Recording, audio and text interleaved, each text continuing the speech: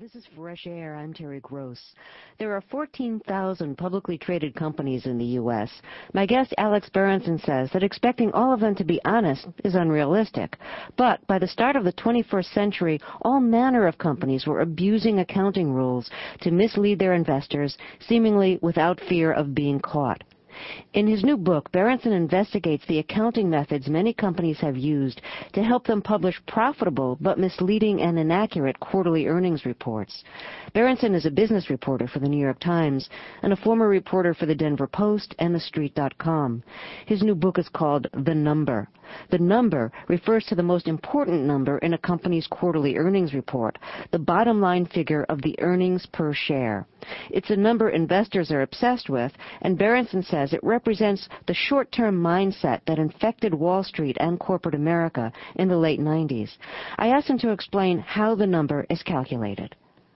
The base number, the number that the company reports, is its actual earnings, what its sales were, what its costs were. You sort of net those two things out. You subtract costs from sales and you get profits. And right now, actually, we're in the middle of corporate earnings season. Companies like GE and like Microsoft are reporting their profits right now, saying we made, X billion dollars in the first quarter, and we have, Y billion shares outstanding, so it works out that we made 25 cents a share, or we made 63 cents a share.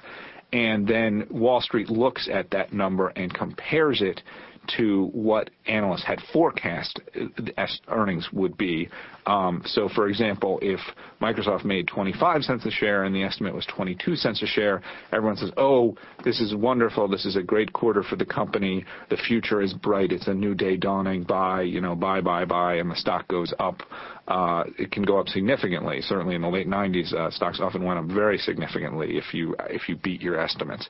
And then if the estimate was 28 cents and they report 25 cents, all of a sudden the sky is falling and the company stock can be absolutely penalized. And, if this happens too many quarters in a row, suddenly the CEO is out and it's time for a change. Now, you say that although the number is used by investors and it's considered to be very important, it's a lie. In what sense is it a lie? Well, it's a lie because it's very hard for a company to actually calculate its earnings over any 3-month period. It's a lie because people imagine that, well, I know how much I make, and I know broadly how much I spend, so I know whether I'm saving money or whether I'm, going deeper into debt. And so it should be pretty easy for a big company to do the same thing.